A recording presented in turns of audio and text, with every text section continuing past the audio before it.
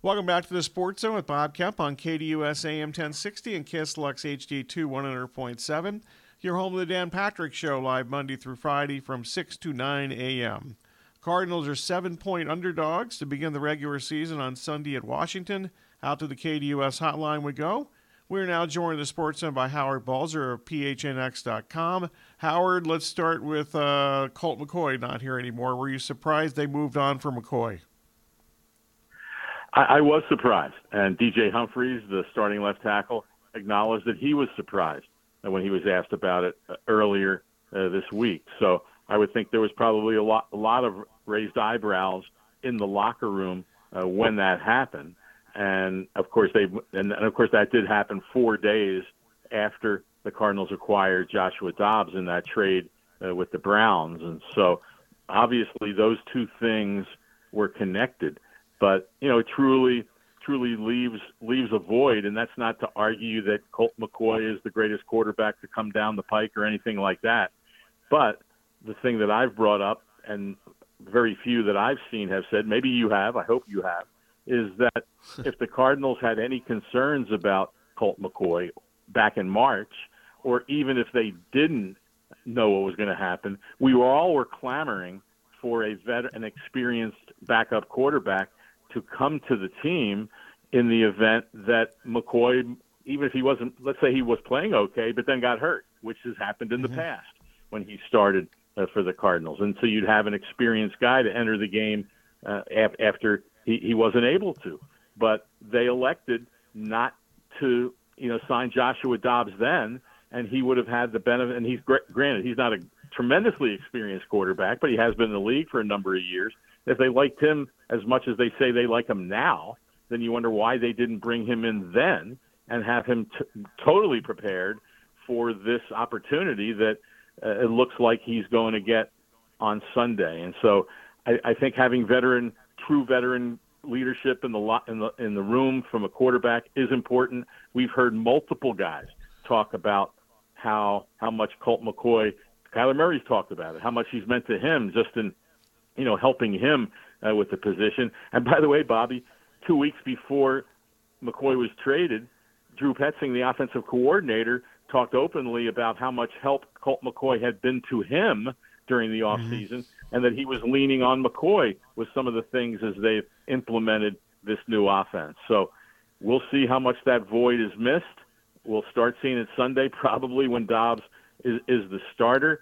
But to me, there's no question that perhaps they'll get better play at that position, but that's an unknown. At least the one thing you knew with Colt McCoy is that he was consistent, he was solid, everyone knew what he was capable of doing, and he knew this team. And you can't say that right now about the guy that looks like he's going to start against the Commanders on Sunday.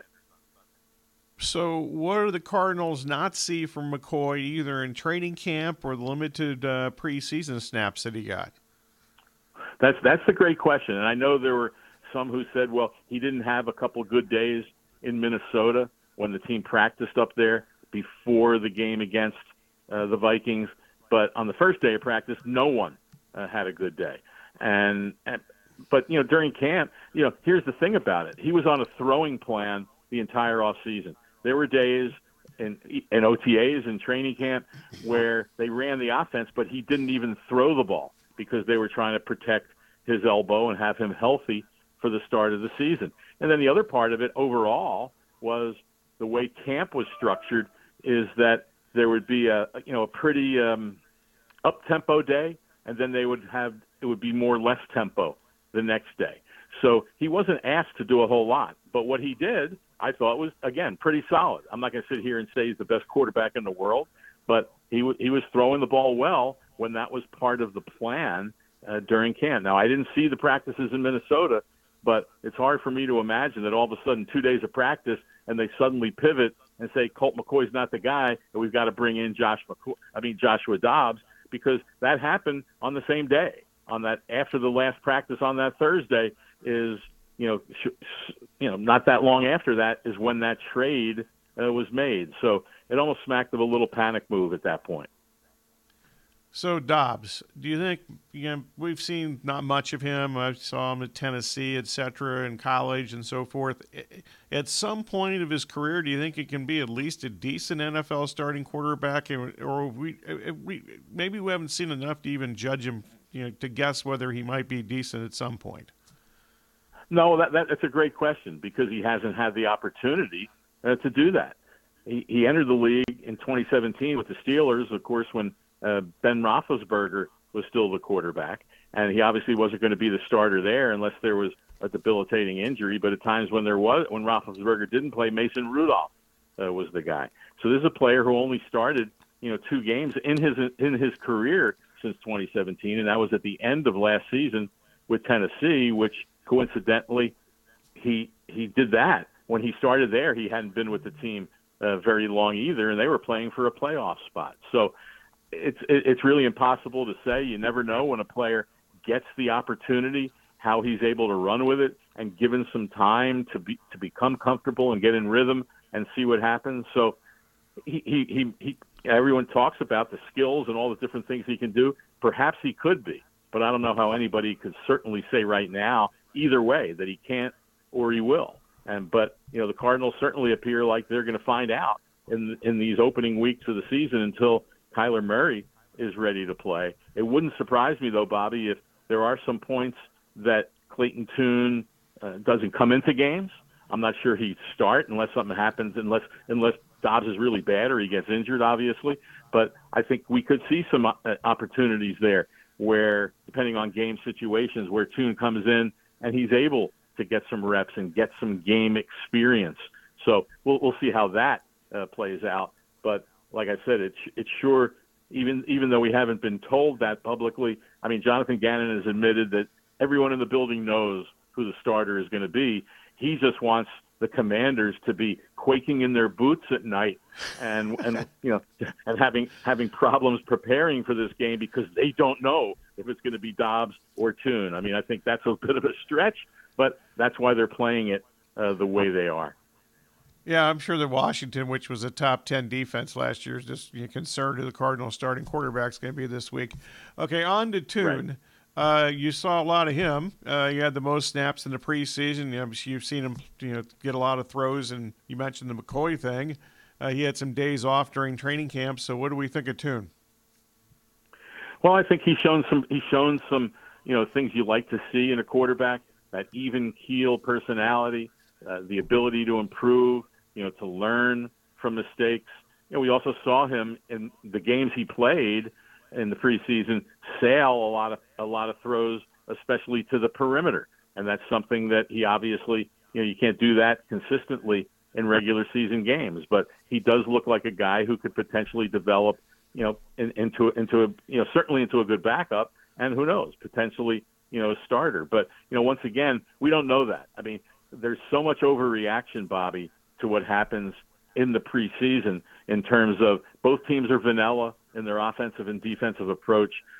So many of the guys on the field for most of the time aren't even on the team come the opening of the regular season. In fact, I looked at there was 15 Vikings players in that game that Saturday when Tune started, and 15 defensive players that played a lot of snaps in that game, including obviously the 11 starters, and only 4 of them made the Vikings 53-man roster. So that kind of tells you the type of guys who are out there. In fact, they had one player, a guy named Jake Gervais, who was with the Rams last season and wasn't tendered an offer in March as an exclusive rights free agent. Hadn't been with any team between March and August 24th. He was signed by the Vikings the same day that the Cardinals acquired Clayton Tune because they needed somebody to play, needed some bodies on defense.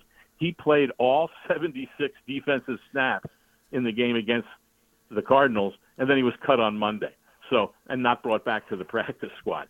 So those are I'm not saying all the guys were like that on the Vikings defense, but that's one who played an awful lot. So you just can't judge on the preseason. You can look at a player and how he's handling himself and all those things, but you still never know what's going to happen when they're in there with the lights on.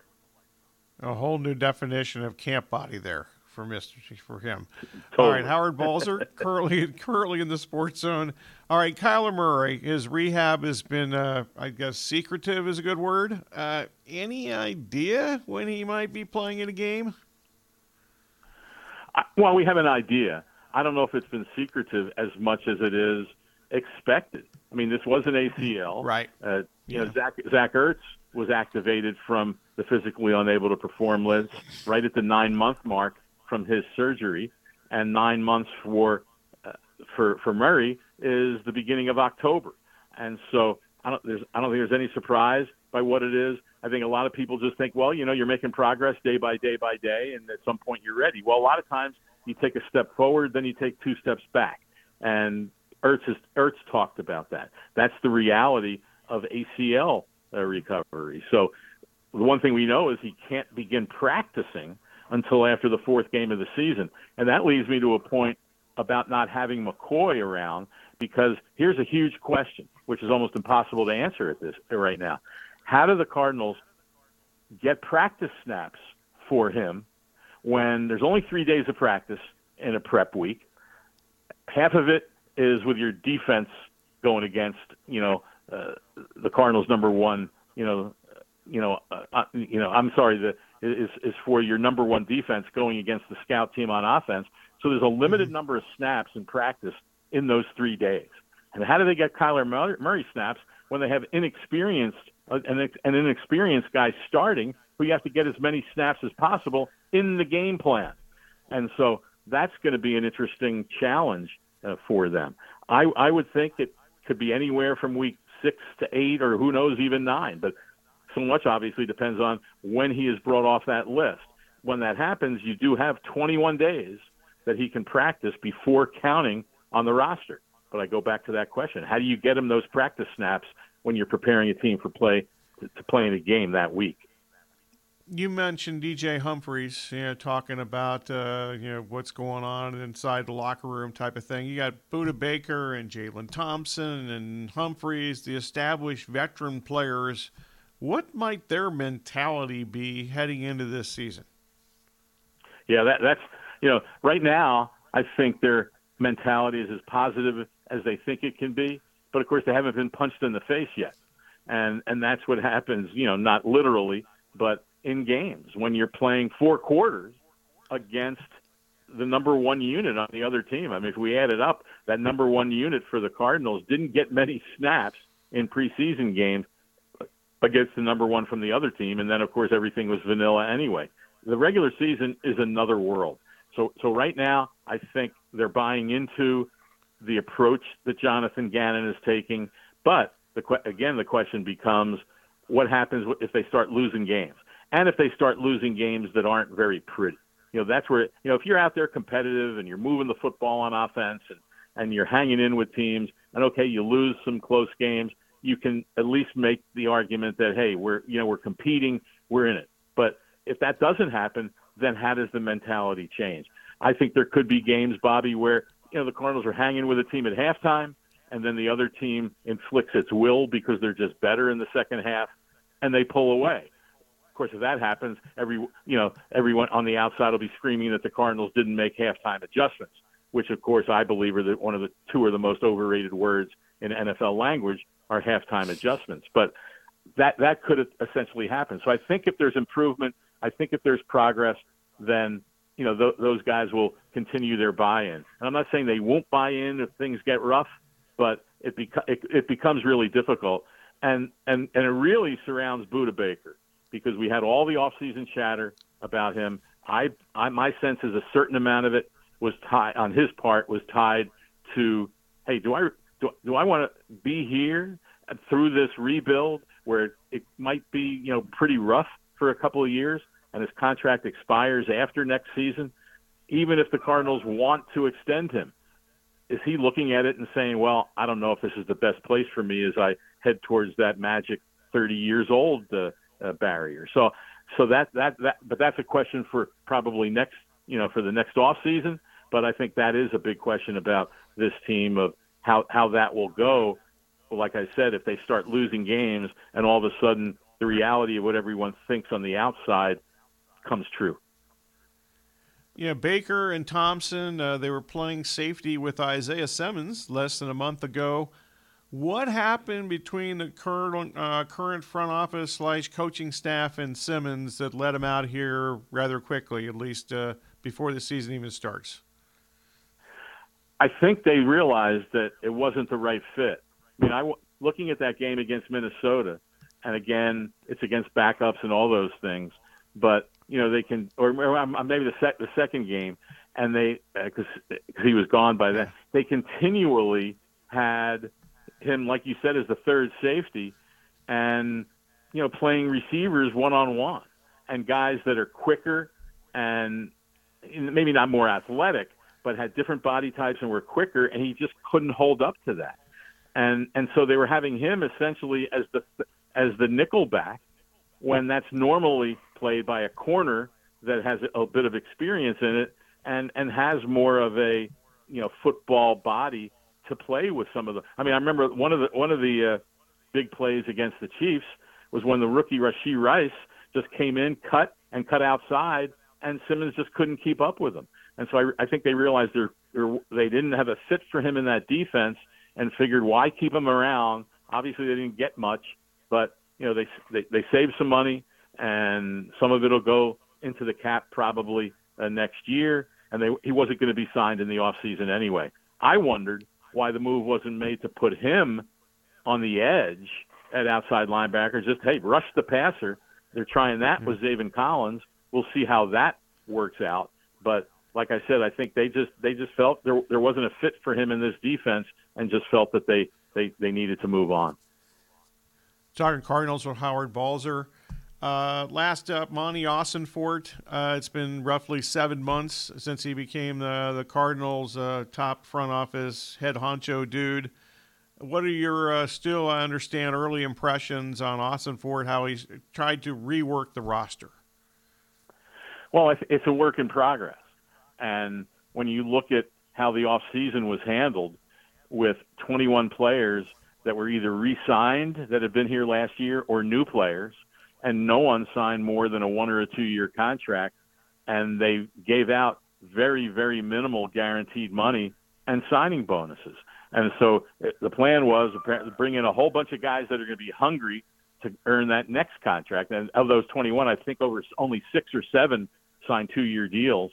So, bring in guys that are going to compete for jobs, going to be playing for that next contract, hopefully improve the depth, and help this team improve on an incremental basis. They weren't going to go out there and spend money that they felt was throwing it away during the offseason, and that's been the goal. I think one thing that should be noted is if they like Josh Dobbs enough, they should have made the move to as I said to sign him in March. But I think overall his moves make sense in terms of what the overall plan is. Obviously, they've stockpiled draft picks for next year, and here's one aspect of it that can't be lost on anyone, is that except for the last year's draft and this year's draft, the players that are on the roster who all had 4-year contracts, there's only 3 players on this roster right now that are under contract in 2025. That's only 2 seasons away. And those 3 guys are Kyler Murray, DJ Humphries, and Jalen Thompson. And so that, you would think that'll change in the next offseason, but who knows? But that's everything they've done this year, this offseason, has been done with as much or more of an eye on next year and the year after and the year after than it was for this year. One last question. I promise this is really the last one. Jonathan Gannon, what stood out about either his approach to training camp, dealing with the media, anything caught your attention with Gannon? Well, he has a favorite word. We all were wondering how he would treat injury information, because with Cliff Kingsbury, every player was day-to-day, unless it was clear it was a serious injury and he had to give out some information. But other than that, every player was day-to-day. With Jonathan Gannon, every player has a nick. Myjai Sanders, well, we knew it was a hand only because we saw him with a cast on it early in camp. With Dennis Daly, a backup offensive lineman who got hurt in the game was that? I'm pretty sure. I think that was against Minnesota. the Vikings. Yeah, right. Yeah, it was against the Vikings. That was a nick. Well, now he's on injured reserve and can't play for at least the first 4 games of the season. So it seems that it was more than a nick. But that's one thing. He seems to have started giving shorter answers now as the season approaches, and so this is a maiden voyage. I mean, we've talked a lot, Bobby. Everyone has talked a lot about how young this team is, and by the way, they have 44 of the 53 players right now on the roster are in their first, second, or third year in the NFL. That's a pretty young roster. Obviously, 28 guys that weren't with the team last year. Last year at the start of the season, there were 14 that were new players. So we talked a lot about the players. The coaching staff is green as grass also. I mean, we have 2 coordinators making their debuts this week as the guys calling the defense, calling the plays on offense. We have a lot of assistant coaches that are in their first year in the NFL. How will that go? How will they react? How will they deal with the adversity that hits in any NFL season, even for some good teams, but perhaps especially this one? So I think that Gannon has tried. He looks like he's established a culture and an attitude with the team that they seem to have bought into. But you know what, Bobby, as I said earlier, when you have a whole bunch of guys playing for contracts and playing for jobs, then that's not that hard to do when you have a first-year coach. The question is how it plays out over time and what happens, like I said earlier, when they start losing games, if indeed that happens. And how will he deal with that, and how will everyone else deal with it? That's where you really learn about people, is in times of adversity, and those haven't come yet. Thanks, Howard. Always appreciate it. My pleasure, Bobby. Take care. Howard Balzer of PHNX.com. In the next segment, it'll be phone call time, 602-260-1060. Also today's local roundup. That will include some of the Diamondbacks' disappointing performance last night, or lack thereof, against the Colorado Rockies, and around the National League wild card race. You're listening to the Sports Zone with Bob Kemp on KDUS AM 1060 and KSLUX HD2 100.7.